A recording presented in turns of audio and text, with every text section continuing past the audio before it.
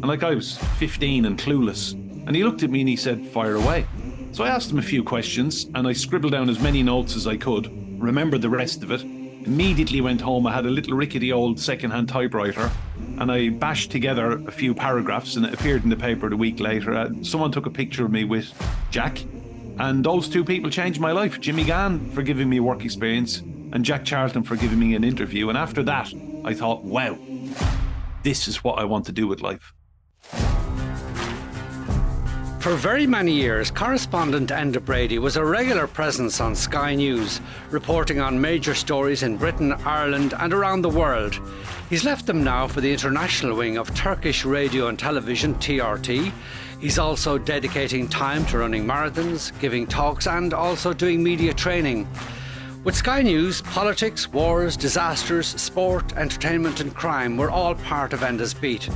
Always there, always clear, assertive and concise in his contributions, and always you wondered, where in Ireland does this guy come from? Enda Brady joins us now from London. I have to admit, I got it wrong. I had you down as a dub. Not so.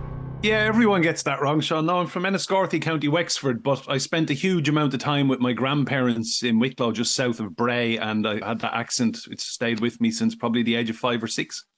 Yeah, I still think Wicklow people don't sound like you sound. I think I had you down as a Drimnagh Castle boy, funnily enough, like the Morans and other famous people like that. No, I get lost in Dublin, Sean, to be honest with you. People look at me if I ask directions because they think, is this fella pulling my leg? But I really don't know my way around Dublin at all. But wherever the accent came from, it stuck, it stayed with me. And now, it's done me no harm. You've always come across on air as full of energy and resilience, and then we discover you're a marathon man, quite literally. I'm just wondering, which trained you for which? Did the marathon running prepare you or make you fit so that you'd be able to do those endless appearances on Sky on a running story, and it's rolling news 24 hours a day? So how did those two things match? I think it's all about resilience, really, and realising that, breaking your day down into blocks of what is achievable and blocks of work. And it's the same as running a marathon. A marathon is 42.2 kilometres. And, you don't set off thinking, oh my God, how am I going to get to 42.2 today? You break it down into little chunks. And that's what I used to do with broadcasting. Some days at Sky, you'd work maybe 16, 17 hours, and then you're back up again the next day at 4:30 or 5 a.m. You could be all over the world. And I don't know, I just have energy and resilience to burn, and long may it continue.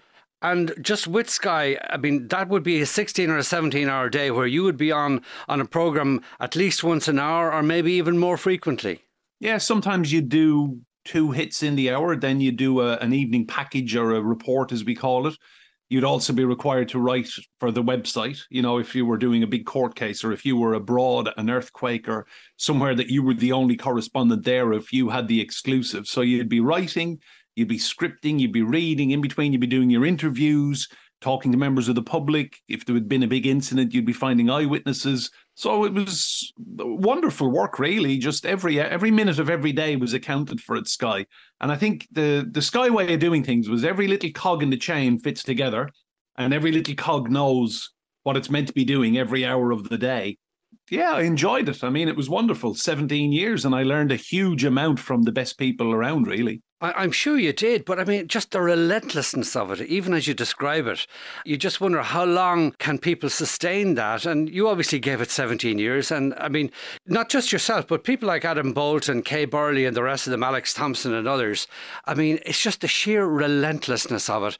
I'd imagine you didn't go anywhere without having a packed suitcase in your car because you didn't know where you were going to be next. Yeah, so you get into a routine. Now, I had 2 suitcases in the car, Sean. So how I lived, I would have a big suitcase with warm weather clothing and then kind of shorter sleeve shirts, polos, shorts, variety of footwear, and then a much smaller suitcase. So if the call came and I was in the newsroom and they said, right, you're heading off somewhere extremely cold, I would go to the big suitcase and then just rifle through it and get the kind of warmer items I needed. Or indeed, if we ended up in Africa or the Middle East or Iraq or somewhere, I would dress accordingly. And then you have your toiletry bag, which stays the same, as the world over. And then off you go, and you just kind of ring home, tell your family, right, see you when I see you. And that was always difficult because you never knew when you were coming back. What was the longest you were away for? Probably I'd say, oh, the Russia World Cup in 2018. That was 6 weeks. I mean, I actually learned Russian. I was there so long. And it's amazing how you have to adapt, or if you need something done and nobody speaks English, that you will learn those words. And I remember one morning after a few days, we needed laundry done. And the word for laundry is steer can, and everyone else was complaining about not being able to get clothes washed and what have you. And within 4 hours, I had found a lady who was very happy to do all my laundry for a very, to us, small amount of money. This was in rural Russia. Wonderful place, amazing people, and it was a great 6 weeks. And it was such a privilege, traveling all over these towns and cities that I couldn't find on a map. To follow soccer and to interview amazing people like Zlatan Ibrahimovic stands out. That was a great summer, 2018.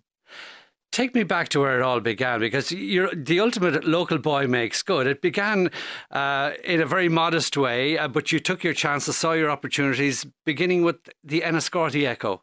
Yes, and I'm forever grateful to a man in Enniscorthy who was the editor of the paper. Jimmy Gann is his name, and he's a great journalist in Wexford, great broadcaster. And through my dad was a detective Garda, and I think I pretty much just hounded my dad to see if he could ask someone for work experience. And my dad ran into Jimmy one day in the pub, and Jimmy said, send him in. And I went in for a couple of days, and I spent those 2 days making tea, coffee, getting sandwiches for Jimmy. And yeah, after a couple of days, Jimmy came to me and he said, you love soccer, don't you? And I said, I do, yeah.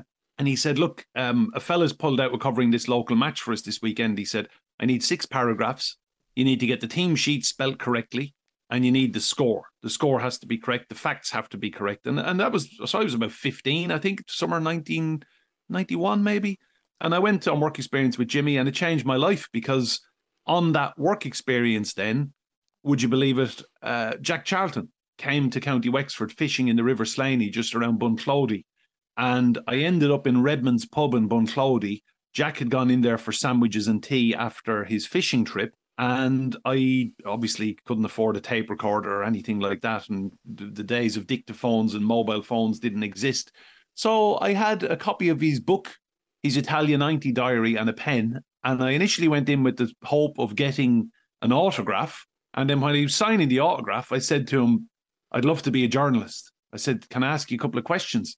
And I was 15 and clueless. And he looked at me and he said, fire away. So I asked him a few questions, and I scribbled down as many notes as I could, remembered the rest of it, immediately went home. I had a little rickety old second-hand typewriter, and I bashed together a few paragraphs, and it appeared in the paper a week later. Someone took a picture of me with Jack, and those two people changed my life. Jimmy Gann for giving me work experience, and Jack Charlton for giving me an interview. And after that, I thought, wow, this is what I want to do with life. Far from clueless. No wonder Sky sent you to the ends of the earth. You obviously were a great one to see and take opportunities. How did you end up in the UK? I mean, you didn't actually go to university in Ireland, did you? Well, I couldn't get in, to be honest. I got 5 honours. I did my intercert in the CBS in Enniscorthy, and then I did the leaving cert in St. Peter's College in Wexford. And I got 5 honours and 2 passes. But, I mean, I might as well have been barking at the moon in terms of getting into DCU to do journalism. The points were just so difficult to get. I probably didn't work hard enough, if hand on heart, and that is a regret of mine. And then I ended up, okay, I thought, right, can't get a journalism degree in Ireland. Let's see if I can get into England. So I went to the University of Central Lancashire in Preston, which turns out to be the best journalism course in Britain. And what really stood me in good stead was all the Echo articles from Enniscorthy. So I had a body of work that I was able to present to them and say, okay, I'm not, academic results there aren't straight A's, but I can do the job if you give me a chance. And amazingly, they took me in. I got an honours degree in journalism. They had a link up with the Press Association, which is like a Wires news agency.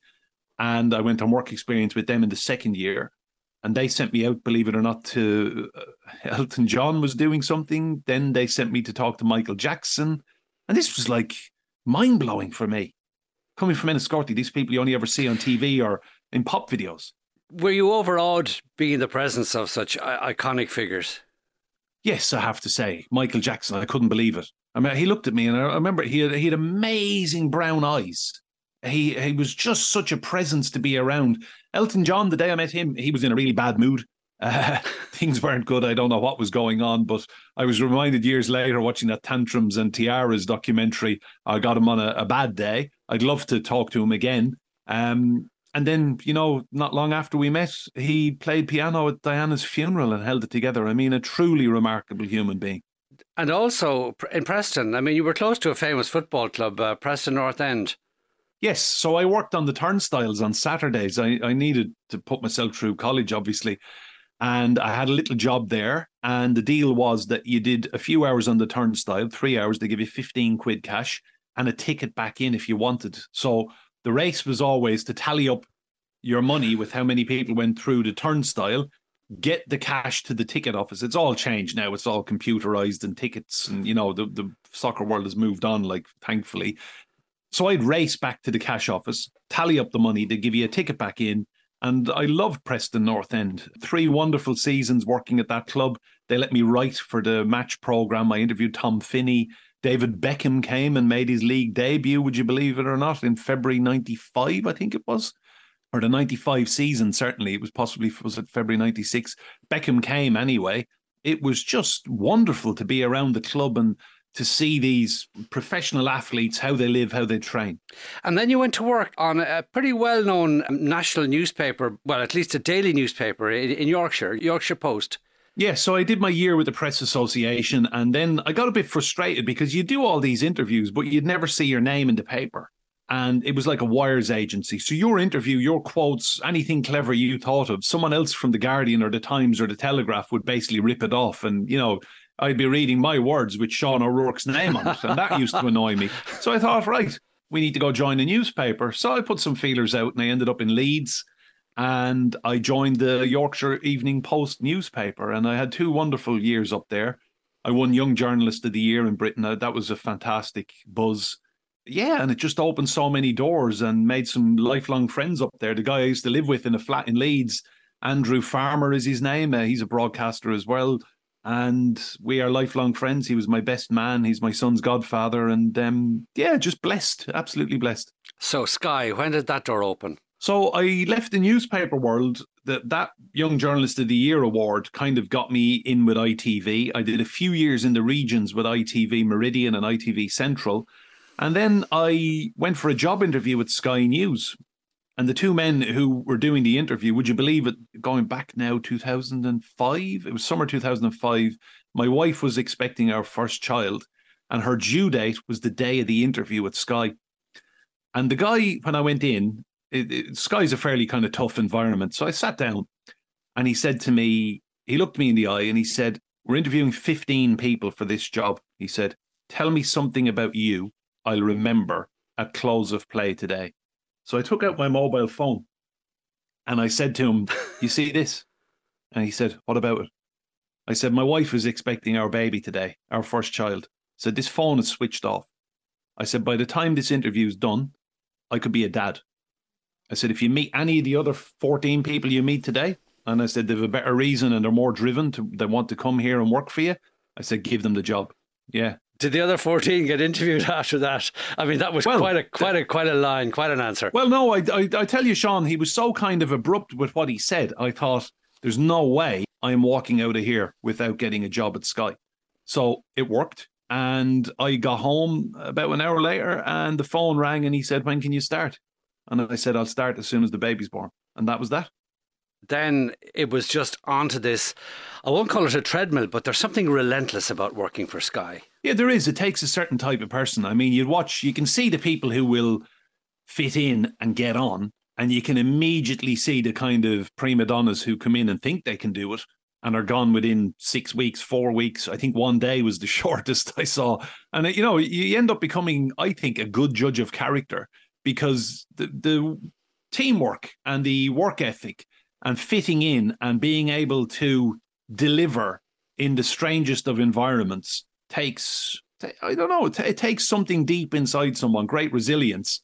And look, I loved it, and I learned so much every single day. And it has great credibility as well, Enda, as a news organisation, much more so, for instance, it's much more respected, at least, on this side of the Atlantic than, say, Fox News, which was also part of the Murdoch empire. Yeah, look, the Murdochs are out of Sky, since September 2018? And I only remember it because I ran a marathon in Moscow that day, and the company got sold and we had a lot of shares in it. So it was a beautiful day. But look, the Murdoch family, I never met any of them. He visited the site twice that I was aware of in 17 years. And good luck to him. I watched Succession. I'd say he was fairly cross about the TV show Succession, which was apparently loosely based on his family. But look, Sky was a tough environment. But hand on heart, I never saw any interference from the Murdoch family. I never heard any political phone calls. And I'm friends with the guy who ran it. John Riley is his name. He's retired now. He never got any phone calls from anyone trying to interfere. But I would imagine there were a lot of people who tried to influence him and failed. It's based in London, obviously, headquartered there, where you have the BBC with all its massive resources, it's all its credibility, all its traditions. And Sky, I think it has to be said, more than holds its own with BBC News, International News, or BBC World. With nothing like the resources. So I used to laugh. We'd go to court cases. There'd be me and a cameraman, and if you were lucky, a producer. And you go to a big court case, and there'd be maybe 12 or 13 people there from the BBC. And the camera crew would be replaced at lunchtime because they were all unionised. And, the BBC working environment to me seemed quite soft. And we'd still be there. If it was a huge court case, you'd be required to do a live at 10 o'clock at night. I live in rural Oxfordshire. So you'd be outside the Old Bailey or the High Court at 10 o'clock at night. And when they say a live in the 10, it could be like 10:15. And then you're driving home. You wouldn't get back till midnight. And you're back up again at 5 a.m. to go again on another story, possibly in another country. It's no life, though, some people might say. Look, a lot of my family have said that to me over the years, and it was part of the reason, a small part of the reason that I left. It's addictive, though, Sean. That's the thing. It's an addictive life. Like being a war correspondent. Of course, there were elements of that as well to your work. Yeah, I went to Iraq a couple of times, but look, I would never, ever say I'm a war correspondent, nor would I ever want to be a war correspondent. Life is too beautiful, Sean. I have children. I run. I love seeing places. I love going places. Thank God I have 2 legs and 2 arms that work and half a brain. You just keep going. But like war correspondents take extraordinary risks. And, that's not for me. The other thing, I mean, you hit Sky and you hit national and international journalism at an extraordinarily interesting time. I mean, coming up to the crash in the UK and all that flowed from that and all that still flows from it, and in regard to the state of British politics, I mean, you couldn't have been there at a better time or a more interesting time. Yeah, there's always something going on somewhere. Look, the day that there's no news anywhere will never happen because, we look what happens in Ireland and what happens in the UK, and then there's something big in Europe, or there'll be an avalanche in Italy or an earthquake in Morocco. The whole Trump saga that just never seems to stop in the United States. There's always something somewhere. But I have to say, yeah, every day, every week, you meet some of the most extraordinary people on earth. And it's like, someone said to me the other day, is there anyone you haven't met? And I had to think, and I said, Elvis. And I just laughed. But I would have loved to have met him. Yeah, and I mean, there were some happy stories as well. I mean, I'm thinking particularly about the Olympics in 2012 in London. I mean, that was a wonderful time, I'd say, to be working in London, but also, I know from experience, to visit London as well. I mean, it was almost as though English people overnight became far more friendly and less distant than you would have experienced them before. Yeah, London 2012 for me was incredible because, don't get me wrong, there are a lot of problems in the UK right now, and London certainly has its issues, as does any big city like Dublin and anywhere else in the world, Paris, New York, wherever. Cities have their problems. For the Olympics in 2012, I felt everyone came together. People were putting on their best show. People were trying their hardest. People were picking litter. People were cleaning walls. People were welcoming and friendly. And those games were just beautiful. I mean, I remember that Super Saturday when Team GB won so many gold medals, and people like Mo Farah winning the 5,000 meters and the 10,000 meters. And I know Mo, and believe it or not, I've actually run with him. Fantastic spirit. And London 2012 was just amazing. And I remember, as a child, I'd always wanted to win medals for Ireland. And unfortunately, I was never any good at anything. But the next best thing, Sean, is talking to the people who win the medals, because you get to see how they do it and how they live. Yeah, we might as well talk now then about the sports people that you met. You mentioned Mo Farah there, and many others. Who are the ones who have impressed you most? I mean, would it be a marathon runner by any chance? So Eliud Kipchoge is the Olympic gold medalist. He has back-to-back gold medals, and in 2024 he will be going for an unprecedented third gold medal. So he's from Kenya. Now, I ran across Kenya in summer, it was September 2018. I ran 5 ultramarathons in 5 days with a rucksack, and there was 45 amazing ultra runners in that race from all over the world, and I finished 15th. So I was very proud of that. And on the night before the final race, you have to carry your food in your rucksack and a sleeping bag and a little medical kit and like a half a toothbrush and a small kind of, everything is weight related. You're trying to slim down the weight. But after 4 days of running across the savannah at altitude in Kenya, in heat, you're pretty much broken up. And we were around the campfire, and the race director, he came and he said, just so everyone knows, tomorrow at the finishing line, Eliud Kipchoge is coming down to speak to you. I couldn't believe it. I just could not believe, the greatest runner in my mind of all time. And sure enough, we got to the finishing line. I ran into his arms. I burst into tears. I ripped the rucksack off because I'd had enough of it, 200 plus kilometers. I was broken. I was in tears. And he said to me, he said, why are you crying? And he's such a beautiful man, Kipchoge. And I looked at him and I said, people like me should never meet people like you. And he turned to me and he said, my friend, no human is limited. And that became his catchphrase. And it's a Nike advertising campaign. And those words came out of his mouth to me on a hillside in Kenya in September 2018. And then a month later, he went and broke the world record in Berlin for the marathon. And I was there then. I did the commentary for Sky the day he ran under 2 hours in Vienna in 2019, I think it was. Just an amazing man. But Kipchoge would be a standout human being that I've met. And there's so many other people I admire, like AP McCoy, Zlatan Ibrahimovic, Tiger Woods I interviewed. Yeah, I'd imagine that wild horses won't or wouldn't be able to keep you away from Paris and the Olympics next year then, particularly for the marathon. So I'm trying to get a place in the marathon, believe it or not. But bear with me on this, Sean. It's not the to represent Ireland, elite. no? Well, no, not to represent Ireland. Those days have gone, and sadly, were never going to happen. But the French, believe it or not, Sean, on the night of the actual marathon with the world-class elite runners, they're having a night marathon for amateurs. And you can get a place in it. There's an app, and basically they're giving out bibs and places it's almost like a lotto basis. So if you run a few kilometers every month, you go in the hat for a draw for a race bib. And look, there's 20,024. That is the number of bibs.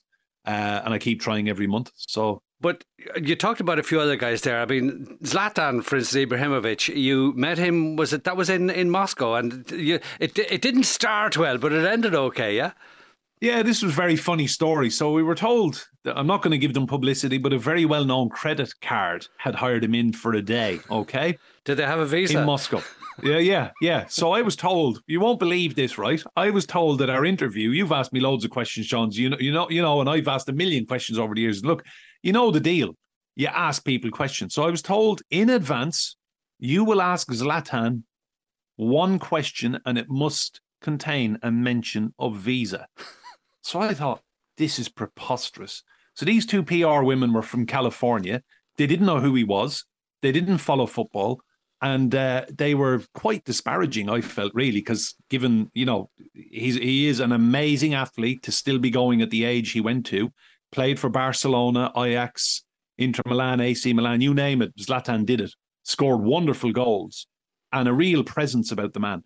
So sure enough, when he arrived anyway, he had Mino Raiola with him, who was his agent, who has since sadly passed away. Now, Raiola is Italian, even though he's born in the Netherlands. Now, I speak good Italian because a cousin of mine from Longford actually spent all his life in Italy, and I used to go visit him. So I got talking to Mino Raiola in Italian, and he said to me, "Where are you from?" And I said, "I'm Irish."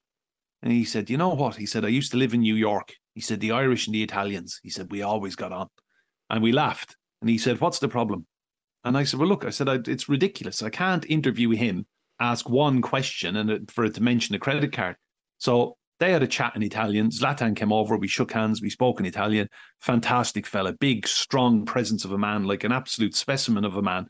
Wonderful athlete. Very imposing. I'm 6'3". He must be 6'6". I was looking up at him. We did the interview. It was brilliant. And then afterwards, I have been working on this idea for a book called Greatest Day. And I thought, you know what, as journalists, we interview people and you're always asking them, why did that not work out? Why, how did you fail this? Why did that go wrong? And I thought, imagine just a book of positivity where you ask people about the greatest day of their lives. So I said to Raiola, Zlatan left and he had like a trailer and a bodyguard and everything. So we went off into the trailer. I said to Raiola, I'd like to ask him one question about the greatest day of his life for my book. She said, stand there, wait. So anyway, I got beckoned over and Zlatan looked down at me, speaks in the third person. He said, Zlatan likes this. And I said, can I ask you the question? Yes. So I looked at him and I said, Zlatan Ibrahimovic, can I ask you about the greatest day of your life? And he said, greatest day of Zlatan's life was day Zlatan's mother buys Zlatan football boots at age 6. And I thought, and that was it. And I thought, wow, what a wonder. I was expecting, the overhead scissors kick from 40 yards against England, scoring for Barcelona, joining Ajax, joining AC Milan, his debut for Sweden. And it was the day his mother brought home football boots when he was 6. Talk about being grounded and knowing where his roots were, quite literally. Other sports people that you've admired, dealt with and become friends with in some cases, I mean, you mentioned AP McCoy earlier. Liam Brady, Paul McGrath would be others as well. Yeah, I've always been a sports fan, and I think in Ireland, we've always punched above our weight, whether it's in the boxing ring, on the race course, on the soccer pitch. Liam was my boyhood hero. And I'm so happy. I met him over the years. We did interviews. We've become friends. And he's just such a character. To have achieved what he did, go to Italy at a young age, win Serie A, back-to-back titles with Juventus, play for Sampdoria, play for Inter Milan. Anytime you book a hotel room in Italy with the surname Brady, if the man or woman behind the desk is of a certain age, they will speak and they will mention Liam. And they will ask, are you related to Liam Brady? He's like a god in Italy. So Liam has become a great friend.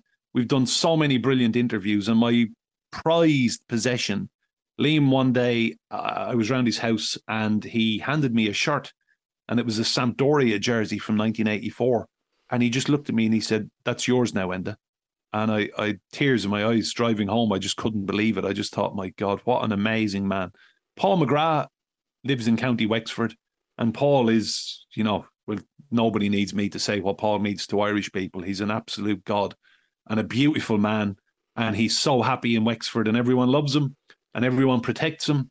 And we often have coffee. And it makes me so proud that Paul is so happy in Wexford. He's mates with your sister as well.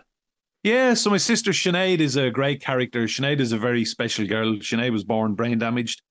And she's just a wonderful person. And Paul, yeah, it's great crack, very funny. And Sinead has a great sense of humour. And Paul, yeah, he'll meet her for a coffee or take her out. And it's just, it's wonderful to see. And I'm very grateful for his friendship. And you mentioned Tony McCoy at the start. And, he wouldn't be easily impressed by you telling him you were up at 6 o'clock to get your day going, or even 5:30. Oh, no, AP McCoy is just a living legend and such a hard-working man. And I remember, I think the first interview I did with him was in West Berkshire, probably about 99, 2000. He was ripping up the record books. I mean, what he achieved in horse racing in Britain, in Ireland, nobody has ever matched him. Champion jockey, 20 years on the spin. And it was really interesting for me. I was 23 and I probably thought I knew it all. And then you go and you spend time around a guy like AP McCoy and you see how hard he's working, how intelligent he is, how much he's planning, what he's thinking, the work that went in. These winners just didn't happen by accident. And, an awful lot of people watch sport and they just think, oh, yeah, he's gifted, she's gifted. The work, the relentless dedication, the pursuit of excellence. And then you get to know the person and you see how they live behind the scenes as well. AP McCoy does so much charity work, and he's such a modest man that he never mentions it. He's not in the business of clicks and likes and subscribe. He is just a standout human being. And for me, he is the best of Ireland. You probably would say the same as well for other people. For instance, were you in school with Des Bishop and then you got friendly with Ronan Keating as well? Yeah, the two fantastic fellas. Des, I did the Leaving Cert with Des in St. Peter's College. And look, I have happy memories of St. Peter's College in Wexford. I'd say Des probably has less happy memories. He didn't particularly get on with some of the teachers there. And look, I really admire Des. And I envy him in that he has a great grasp of the Irish language that I don't have. And he's gone and made documentaries about it. He's very funny. We've been to see him in London. He's been to my house here in Oxfordshire. And I have huge respect for Des and everything he has achieved since those days in St. Peter's College. But he was great fun to be in the same classroom as. Ronan Keating, I got to know through doing interviews. And again, I would have been a fan of his music and the band Boyzone. Because when I went to England, having an Irish accent was not exactly great in 1993. And then these fellas from Dublin come along, and overnight things started to change. It wasn't just Ronan Keating you were friendly with. You actually got to know the band, and particularly around the time of that very sad death of Stephen Gately. Yeah, so I didn't know Stephen at all. Stephen was someone I had admired greatly. I loved how he lived his life, how proud he was of who he was, his contribution, and just struck me as a very beautiful soul. And then to die at the age of 33, I mean, it was just such a terrible time. And I remember being in Dublin, there was the removal, then there was the funeral, and the fact that the other band members slept in the church the night before with Stephen's coffin because he was afraid of the dark. I was just so proud of them all. And I just thought, it was just a terrible, terrible thing that happened. And then a few weeks later, obviously everyone's mourning and grieving. And I got a phone call asking me if I go to Dublin, sit down with the other band members, the surviving members of Boyzone, that they would only ever do one interview to talk about Stephen as a 4-piece band, as they now were. And they wanted to do it with me. So I went to Dublin. We did the interview. Keith, Mikey, Shane, and Ronan. And the interview lasted precisely 1 hour. And I've honestly, Sean, never seen so much love in one room for one person. And they all spoke very movingly. And people can think what they want, I genuinely don't think that those guys get enough appreciation in Ireland. Shane Lynch, a lot of people would look at Shane. Shane's a big lump of a lad, tattoos everywhere, heart of gold, would do anything for you. And Shane spoke so movingly about his friend Stephen. The same with Mikey, the same with Keith. And Ronan's just such a beautiful soul. And that interview will stay with me forever because the one thing that shone through was their love and affection and respect for Stephen Gately. And then after the interview and everything went out on TV, a letter arrived in London. And it was actually from the priest who said the funeral mass. And he asked if I could send some DVD copies of everything so that the family could watch, because they'd heard so many people saying nice things. And I've still got that letter. And that was a beautiful touch by the priest, and my heartfelt respect and love to the Gately family. And then I did interviews with Ronan over the years, and I just admire him. And again, I think he's in the region of £12 million sterling raised for breast cancer research in Ireland and the UK. That's a charity you support yourself when you're doing those marathons. I ran my first marathon for the Marie Keating Foundation because my mother got breast cancer the year before. And I thought I need to do something to put something back. So I raised a few bob for them, ran the Dublin Marathon. That was October 2012. And this year, 2024, I will be running my 50th marathon on the 7th of April in Paris. And my intention, my plan, and what I will do is finish that marathon and again raise a few bob for the Marie Keating Foundation. And a big shout out to Linda Keating and her team, who do so much for women in Ireland with cancer. I can't end this part of our conversation without asking you about Shane MacGowan, who died recently. You had quite an encounter with Shane in a hotel in London, is that right? Yeah, this is a lovely story actually, Sean, and I'm glad you asked me about it. I'd fixed up an interview with Shane just ahead of his 50th birthday. So it would have been Christmas 2008. And we were at the Royal Garden Hotel in High Street, Kensington, in London. And Shane turned up. He sat down. It was all very Christmassy. And he was an extraordinary character to be around. Fiercely intelligent. Very, very well read. Everyone will remember legendary drinking sessions or how much crack he liked, or just how big a party man he was. Shane MacGowan, I found him to be very, very intelligent, very well read. So we were doing the interview, and he wasn't that bothered about the interview, if I'm honest. And I was trying my best to get news lines out of him and how he felt about turning 50. And, a lot of people felt he wouldn't see 30, and then he saw 40, and now he was turning 50. He jumped up out of the seat. He looked out the window and he started waving. And he was shouting at these fellas to come in. And I was thinking, what on earth is going on here? And in off the street walks Paddy Hill and Jerry Conlon. Paddy Hill from the Birmingham 6, Jerry Conlon from the Guildford 4. And they had Tesco plastic bags with their belongings in them. And they got very emotional when they saw Shane. Shane ordered tea and sandwiches, sat the two lads down. And it turns out they were visiting London for the weekend, and they were staying with their solicitor, a woman called Gareth Pearce. Again, truly remarkable woman, played by Emma Thompson in the film In the Name of the Father. So they were staying at Gareth Pearce's house. They got chatting. And, as they left, they hugged Shane. One of them had a disposable camera and asked me to take a picture with Shane. I took the picture, and to this day, I regret not asking, could I get a picture with Shane and Paddy and Jerry? And Jerry has since passed, and Shane has now passed. And they left. And I was very curious because the two men were very emotional to see Shane. So anyway, he sat back down to do the interview. And I said, before we start rolling, Shane, I said, why were the two lads so upset when they saw you? And he became very lucid, and he said, we made a song for them. He said, have you not listened to Streets of Sorrow? And to my shame, at that stage, you think of the Pogues, you think of Fiesta, Sally McLennan, Fairy Tale of New York, Rainy Night in Soho, those kind of songs. I said to him, no, I haven't, no. And he said, well, the BBC banned it. He said, we made that song for them. The BBC banned it. He said, we played the hell out of it at festivals. He said, it got played on Irish radio stations. It got played in America. And he said the money from that song went to their legal defence. So in a way, Shane MacGowan and the Pogues, their story, they helped get those men out of prison, wrongly imprisoned for 14 years for something they didn't do. Terrible, terrible miscarriage of justice.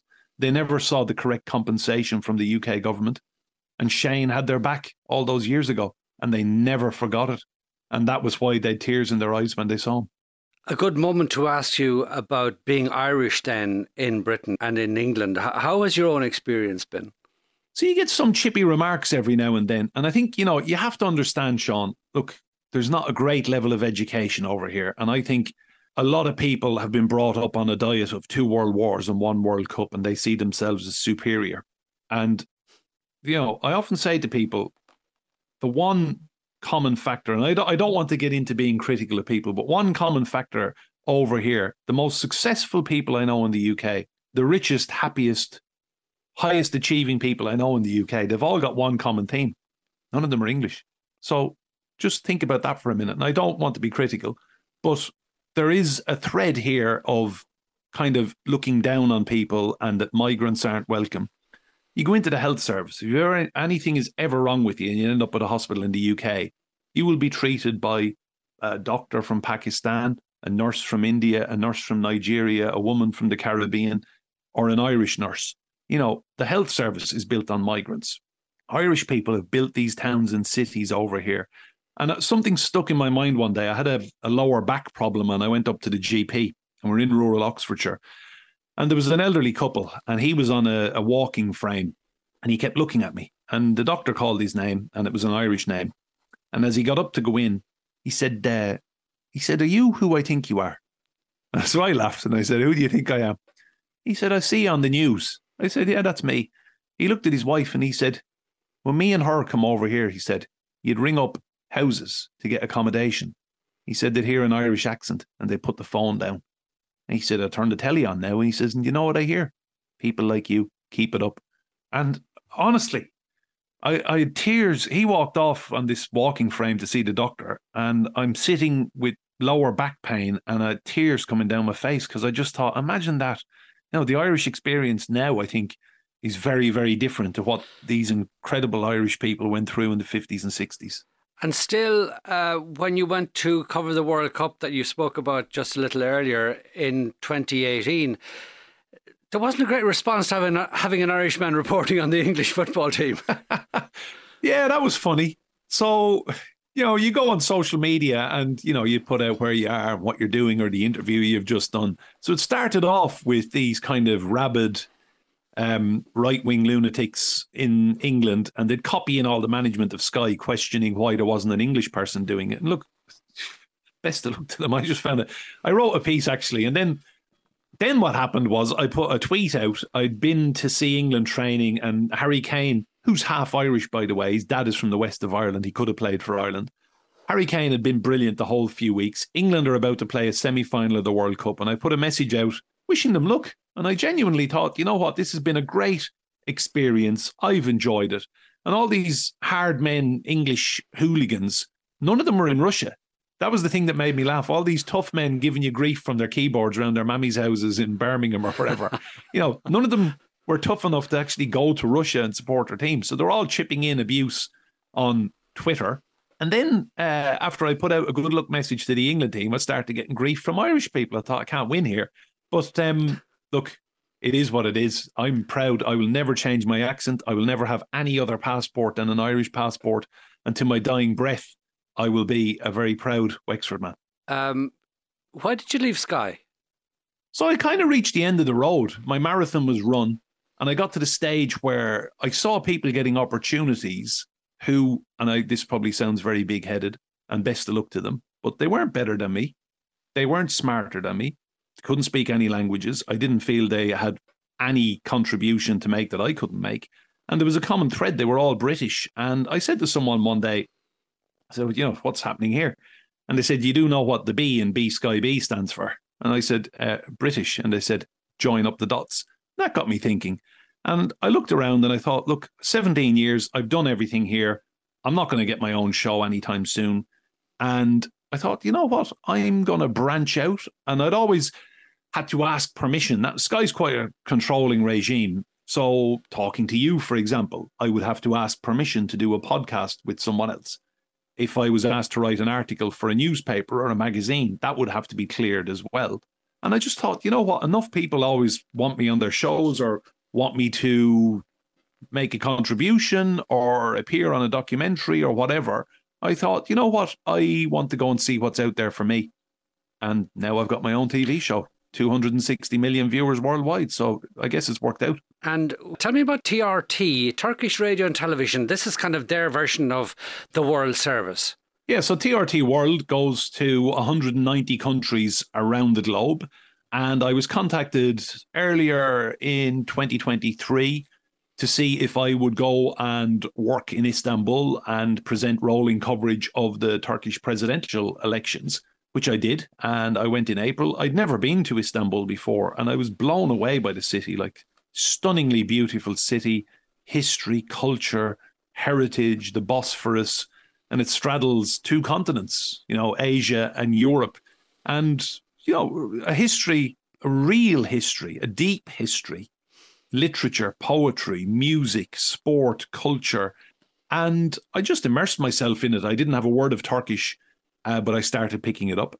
And I'm learning the language now. I'm not going to say I'm fluent, but it's a beautiful language. They're beautiful people, and I'm loving life. Was there a sense, though, that, I think it is a state broadcaster, if I'm right, TRT, and it's not necessarily a bastion of liberality or freedom of speech over there in Turkey. So did you find yourself, or do you find yourself constrained in how you go about your work? Well, I'd have to differ with that, Sean. I think I've never had anyone tell me not to say this, not to say that. It is my show. I say what I want. I have whatever guests I want on the show. I choose the topics. And in terms of free speech, the elections were fairly contested. There's a vibrant political scene there. Everyone has their opinion. And I have to say, Istanbul is a beautiful, safe city. Obviously, it's not the capital, Ankara is, but I've had absolutely no problem whatsoever. And trust me, you've heard me speak long enough now. I have my opinions. Nobody from the head of Sky to anyone else tells me what to do. I say what I want. What do you think of President Erdogan, So I've seen him around a couple of times, actually. I'd love to interview him. I saw him in London one day in the street randomly as I was walking through Westminster. And I also saw him the night before the elections as he was going to pray at a mosque down by the Sultan Ahmet Mosque, it's called, but he was going to Hagia Sophia Mosque. Turkey is celebrating its centenary, 100 years of the Turkish Republic. And one man has been in charge for 20 of those 100 years. So again, going back to resilience, this is a man who, my reading of it, never stops. He's busy every day. He is always reaching out to world leaders and talking and contributing, and I'm genuinely fascinated by him. Were you born with something of a hard neck, or did you have to just develop that? I think the hard neck, look, my father's from Longford, from a farming community in North County Longford, and his family story is absolutely mind-boggling. It could fill about 6 podcasts, and maybe one day I'll make it. But there is a strain of resilience in my family. I don't want to delve too much into my family's past, but my grandmother had a terrible accident a few weeks after she gave birth to my dad in September 1947. She fell into a fire in the farmstead in North County Longford. Bridget Brady was her name. That was my grandmother, Bridgie. She fell into the fire, and my dad landed. He was an infant baby. He landed on the hearth of the fireplace, and my grandmother had terrible burns to her face and her hands. She went away for a long time for treatment, and she lived her life badly disfigured, badly burnt. My dad was given to her sister Maggie to be brought up 9 or 10 miles down the road, and he had a wonderful life with his aunt and uncle. And I think an awful lot of people nowadays need to toughen up. My grandmother went through her life with terrible burns injuries, and not once, Sean, did I hear that woman complain. Not once did I hear a bad word or a swear word out of her mouth. She lived on the farm. She had her chickens. She brought up her children. She lived an amazing life. And you think of how much she was robbed of. A split second, taking ill, fainting, and ending up face first into a fire. That level of resilience that people can find at the toughest, darkest moments of their life. Sometimes I just think what my grandmother went through, doing a 16, 17-hour day, being on TV, doesn't even touch the sides. And when you are running a marathon or hitting a wall, do you draw inspiration from your family background, from what happened to your granny? Yeah, completely. Because I just think, how blessed am I to be doing this? There was a race that still haunts me, really. That was the Arctic Ice Ultra in northern Sweden. 5 days, 250 kilometers. So it was 50 kilometers a day. And I only got the first stage done. My snowshoes that I was running in broke. And it got down to minus 40 Celsius at the finishing line. And again, you got your food in a rucksack. And I remember thinking the Northern Lights came out and it was so cold. Honestly, Sean, if you spat, it was like a golf ball by the time it hit the ground, frozen solid. It was so cold. And couldn't feel my fingers, couldn't feel my toes. Got the first stage done. A couple of more experienced runners than me had hypothermia and they were pulling out. My snowshoes broke and I thought, this is God's way of telling me to just kind of leave this now. We didn't get a medal, but I've actually commissioned a fantastic artist down in Wexford. Cahill is his name. He drinks in Marty B's pub in Killorn, who's a friend of mine. He is making his medals, and I saw a draft last night, the first one he's carved. It's a map of Sweden.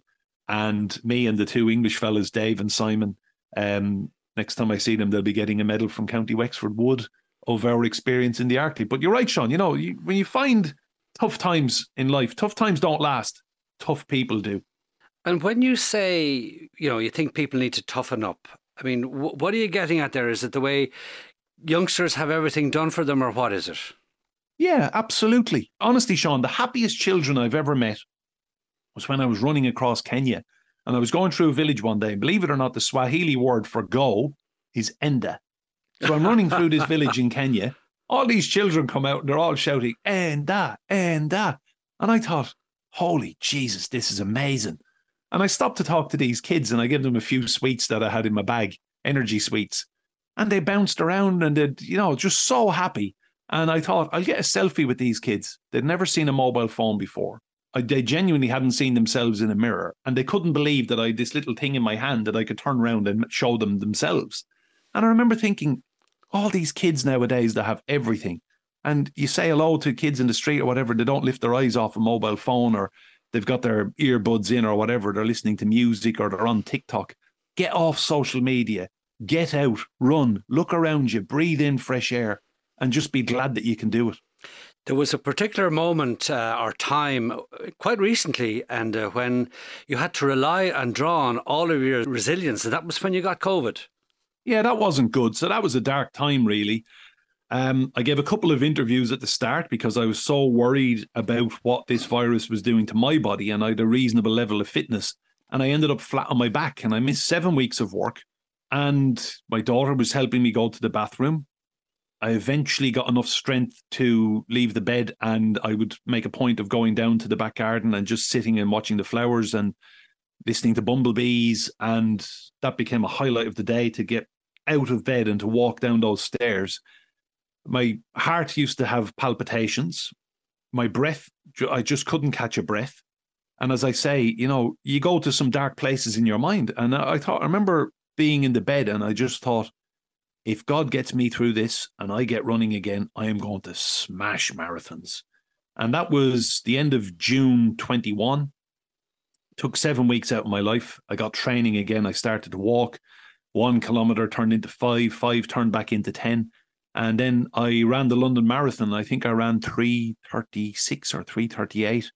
And that was very emotional, that year, October, to get to the finishing line in London. So from getting COVID in the first place to running that marathon and all that you had to endure and all the uncertainty was what, about 3 months? Yes. So I went from genuinely not being able to walk and going to the bathroom, looking in the mirror. And my mother used to be a nurse. My mother's a retired psychiatric nurse. She'd ring every day and she'd say, any improvement? And for weeks on end, there was no improvement. And, it chips away at your soul a little bit, and look, everyone's moved on from COVID and I don't really like talking about it anymore. But you look in a mirror and when there's no improvement, there was no medication. I'd had 1 shot of a vaccine at that stage and I think that certainly helped. But, you get sick if you get bronchitis or if you've got a flu or something, you can get antibiotics. There was nothing they could give you. So I remember just thinking, how does this get better? And thank God I shook it off and off we went. As part of getting and maintaining a healthy lifestyle, I mean, you're very careful about things like food and drink. So I enjoy pints. Look, I don't live a monastic existence. People will listen to this, Sean, and think this guy's a total hypocrite talking about fitness. I've seen him in pubs having a drink. I've seen him out having a jar. Yes, I enjoy my life. I would say I try not to drink at least 4 nights a week.